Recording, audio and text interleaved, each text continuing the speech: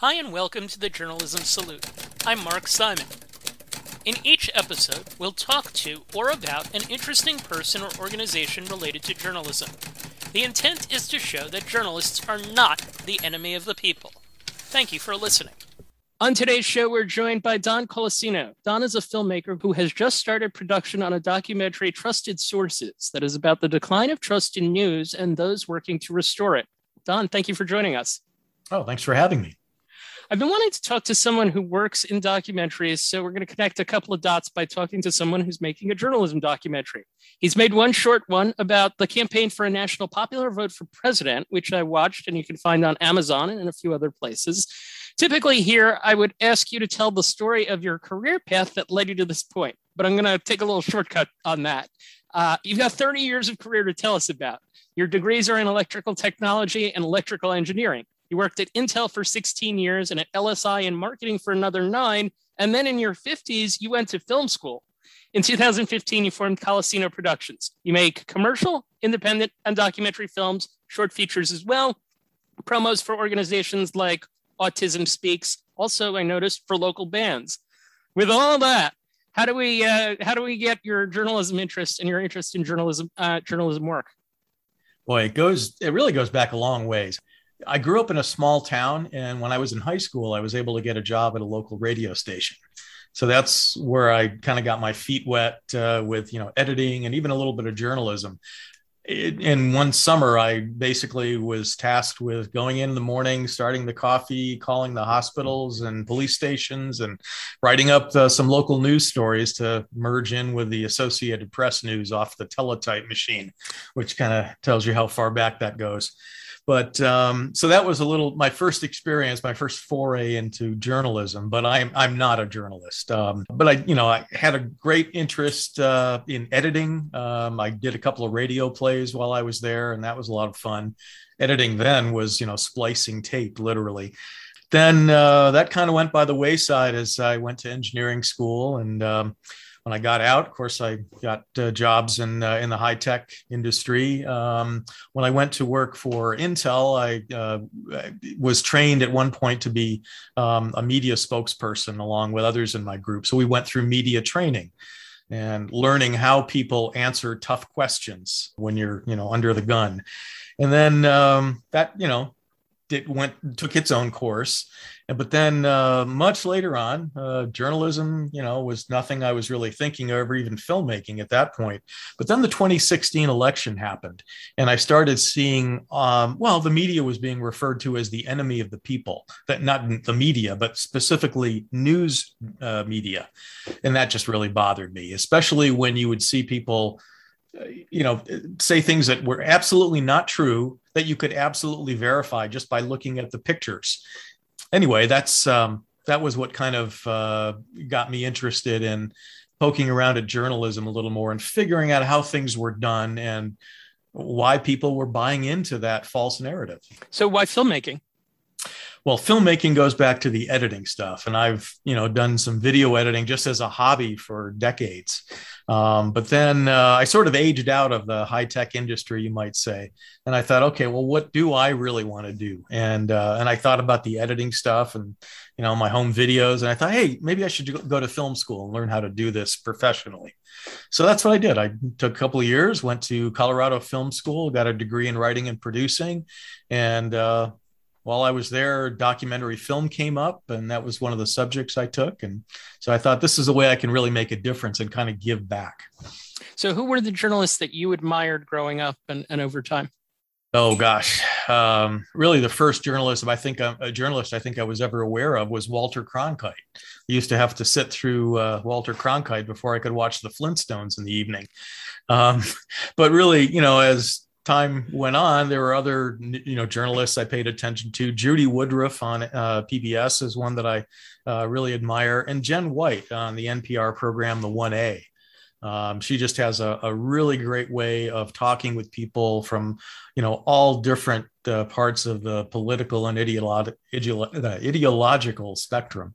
Give us a sense of history, because you mentioned Walter Cronkite, and people had a different level of trust for news, the most trusted man in America, Walter Cronkite, That's right. Comparing as you were growing up to what you're seeing now with what you experienced with the 2016 election, and then like literally right now?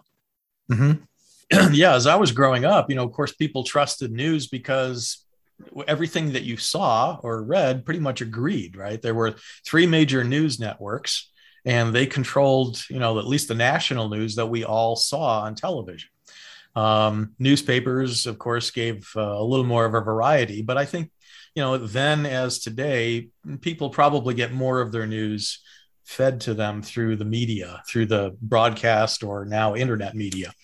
But things have changed because as new technology came in, the cable channels came in, and that brought some very specialized or focused toward a particular audience type of newscast. And then, of course, when the internet came about, it started with chat rooms that it was really only a small percentage of people, I think, really got involved in. But then as social media came in, that sort of enabled that conversation to the masses. So what led you to do a movie, or to want to do a movie about trust in media? Why do you think that this would make an interesting movie? Well, in 2019, I read a report by the United Commission on Trust in Media. I forgot exactly what it was called, but the title of the report was Crisis in Democracy. And it was all about the decline of trust in institutions across America. And trust has been declining since the 1970s, really after Watergate. Watergate, and all of the revelations that came out about that, I think really gave people a lot of trust that the media was serving its purpose as a watchdog, holding our leaders to account. But since then, and the technology that's brought in all of these different disparate I hesitate to say journalistic voices because they're not all journalists. But as all of these new voices came into the realm of communications, people didn't know what to believe. And today we get so much information so fast from such a variety of sources that really people have trouble deciding or determining what's worthy of their trust. Outline the movie for us in terms of what you hope it to be. Well, the film will start out with an examination of trust. What is trust? Why do we trust? Why do we mistrust? And what are the ramifications of mistrust of news? We see, for example, people who can't agree on basic facts, and that pulls our society apart, even pulls our families apart. We've seen public unrest based on misinformation. That means people are acting on information that actually isn't true. And that's a real danger for our democracy. So pretty high stakes. Then in Act 2, I'll go through a history of journalism in the U.S. and the many reasons for mistrust that have come up throughout that history. For example, in the late 1800s, we had a period of yellow journalism. There's been plenty of examples of racial bias in news reporting and media ownership and a lack of diversity in the newsroom. We've seen a spate of local news outlets closing down because advertising dollars are shifting to the internet, and people are not subscribing anymore because they think they're getting free news on the internet. In Act 3, though, I'll follow the people who are working on solutions to each of these problems. We'll sit in on editorial meetings where editors and journalists are discussing ethical issues and which stories to report or how to cover them. We will follow journalists training other journalists to be more transparent about their reporting and why they've chose certain sources to increase the trust of their audiences. And we'll see people working to keep local news outlets open. And most importantly, we'll give people tools and techniques to identify news sources that are worthy of their trust. The whole idea is to, create a sense of value of quality journalism. As a result, people should be subscribing to trustworthy news sources, hopefully donating to their public media outlets, maybe becoming a little more active in the community and in society, helping to save their own local news outlets and working with legislators to drive public policy that prevents commercial companies from amplifying misinformation. If people focus their attention on quality journalism, maybe we can keep our democracy together for another couple hundred years. History, psychology, and solutions, it sounds like the themes of this. One of those people I know is Joy Mayer, who we had on as a guest in the early days of this podcast. Who are some of the other people that you're talking to? So Joe Torres, it was a co-author of a book along with Juan Gonzalez, who you may have seen on Democracy Now. They authored a book called News for All the People, the epic story of race in and the American media. Joe Torres will be consulting with me on it. Larry Rickman is the editor of the Colorado Sun, which is a public benefit corporation. It's an all digital news outlet that it was started by people who left the Denver Post in 2018 when it was bought out by a hedge fund. Lynn Schofield Clark is a professor of journalism at University of Denver. Rod Hicks from the Society of Professional Journalists has a really interesting story to tell of something that he did a couple of years ago called the Casper Project, where he went out with some other journalists and held sort of an open forum over several weeks in Casper, Wyoming. Casper was chosen because it was probably one of the least trusting places of news, the news media in the country. So they specifically chose that and learned some very interesting things. If you had a chance to ever watch the broadcast of it, the local PBS station broadcast it, it's really disheartening to see how much bias people perceive in news, mainly because it doesn't agree with their own personal viewpoints. Viewpoints that are in some cases etched hundreds of years old. Right. That's right. Yep. And the thing is with social media, and we've seen with Frances Haugen, the Facebook whistleblower who testified before Congress, that now there's proof that social media does amplify things that are more sensational, and it tends to feed us information that we already believe. And so they keep giving us more to keep us engaged. And you become surrounded by this echo chamber. So that's all you hear. And then when you hear something that doesn't agree with your opinion, you tend to question it more and believe, oh, it's just not true. With the solutions that people are talking about, what is the level of, I guess, realistic with them? Because I kind of feel like we're in this multi-generational problem.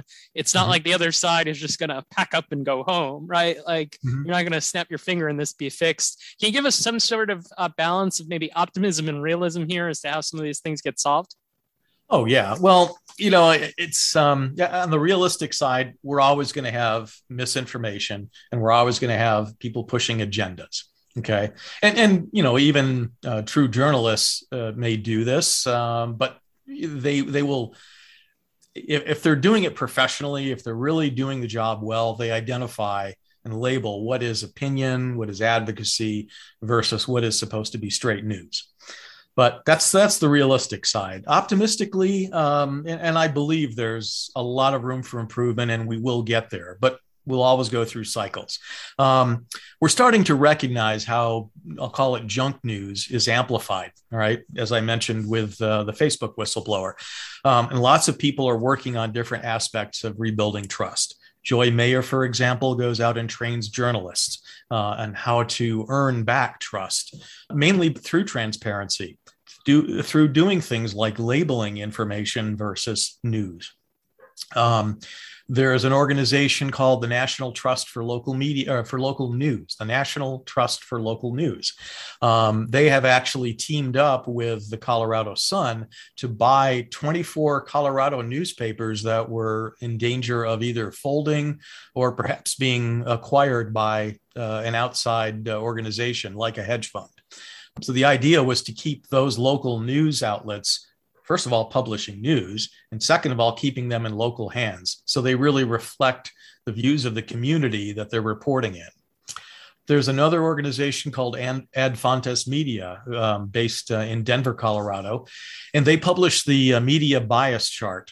Many people may be familiar with this from the internet, but they also work with corporations, companies that want to advertise on the internet, but perhaps not put their news on a particularly biased news site. So they want to make sure that their advertising only appears on responsible journalism sites. So they consult that way. And they also do consulting with schools and consumer media literacy training. So those are just a few of the examples of the kinds of solutions I'll show in the film. The micro-targeting thing is fascinating because you hear about micro-targeting in advertising and how I'm watching a show like Jeopardy, and suddenly there are things that come on products that I've got in my house. It's like, whoa, it's interesting that can be applied in the news world as well, with places that want to advertise in the best possible place. Talking about your film background a little bit, what characterizes your filmmaking style, and what are we going to see when this movie is complete? Well, I think, the first thing that I want to do is make sure that the audience can see themselves in the characters in my film, because that's really the way to draw an audience in. And with this type of film, particularly any documentary, really, you don't want to try to preach to the converted. You want to get a broader audience. So I do a lot of on the street interviews, just getting the opinions of regular people like all of us. Right. And I think that's what people will tend to see, where they'll tend to see themselves reflected. I also like to let my interview subjects speak for themselves. I don't want to use voiceover to say what they meant, or to, take us necessarily in a different direction. The voiceover might be used to connect parts of the film. And then I guess thirdly, just being creative to make do with the budget that I have. Thinking back to one time working for a corporation, when I was doing a training video, we wanted to have a teleprompter, but couldn't afford to rent one. So I built one. And anyway, so you'll see a lot. That's the advantage of a tech background. That's right. Now, this is more mechanical than tech, but yep. That's awesome. Okay, so with Winner Take All, that's your other documentary. It's about a 30-minute film about the idea of a national popular vote and the national popular vote movement. You focus largely on the state in which you're in, Colorado. Can you just educate people about what that film was and what you learned from doing it? Yeah, well, that also was kind of spurred by the 2016 election. The national popular vote issue, there was actually a bill in the Colorado state legislature that was in the news at the time. And I saw a lot of misinformation and misunderstanding, really, of what the Electoral College was all about. So I, did a little of my own research and thought, well, it really isn't that complicated if you take the time to go research this, but not everybody does that. And so the one thing I wanted to, well, first of all, I also needed a film for my documentary filmmaking class. And I thought that was the perfect subject. So I started out, just made a 10-minute version of it for school.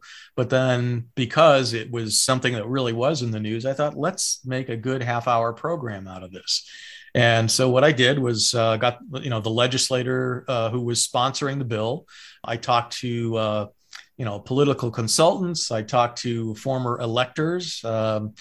I talked to the opponents of the bill, and just went through a little history to show how the Electoral College worked, and even created a little graphics to show how gerrymandering plays in with that. Absolutely. And what did you learn about filmmaking from it? Oh, well, I learned, for one thing, that legal costs are tremendous. Okay. Anytime you want to use, particularly third-party footage, even if it's old historical footage, someone probably has the rights to that.